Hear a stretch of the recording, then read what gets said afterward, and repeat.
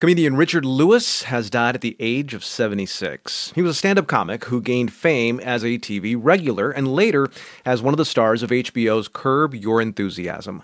NPR's Neda Ulaby has our remembrance. As Larry David's good friend on the show, the two argued endlessly. I said Mussolini, you said Mussolini. It's not Mussolini like muesli. It's not like a cereal. They argued over how to pronounce things. They argued over the check. They even argued over the death of Lewis's beloved pet parakeet. This is a tragedy, and you treated it like it was nothing to me. How dare you? I don't see it as a tragedy. Why not? It's my bird. If it was a parrot, it would be a tragedy. Oh, really? It was some exotic bird from Brazil, like a macaw or a toucan. I don't live in a cubic dance hall. Richard Lewis got his start in stand-up the traditional way, by making fun of his Jewish mother. She can throw guilt without moving her conscience. It's unbelievable, my mother. That's Lewis on his 1985 Showtime special, I Am in Pain.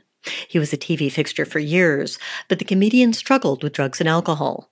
In 2001, he told the Todd Munt Show from Michigan Radio he was too high to remember a Carnegie Hall performance with multiple standing ovations. I remember asking my sister, are you sure they stood up twice? Are you sure I was on stage almost 3 hours?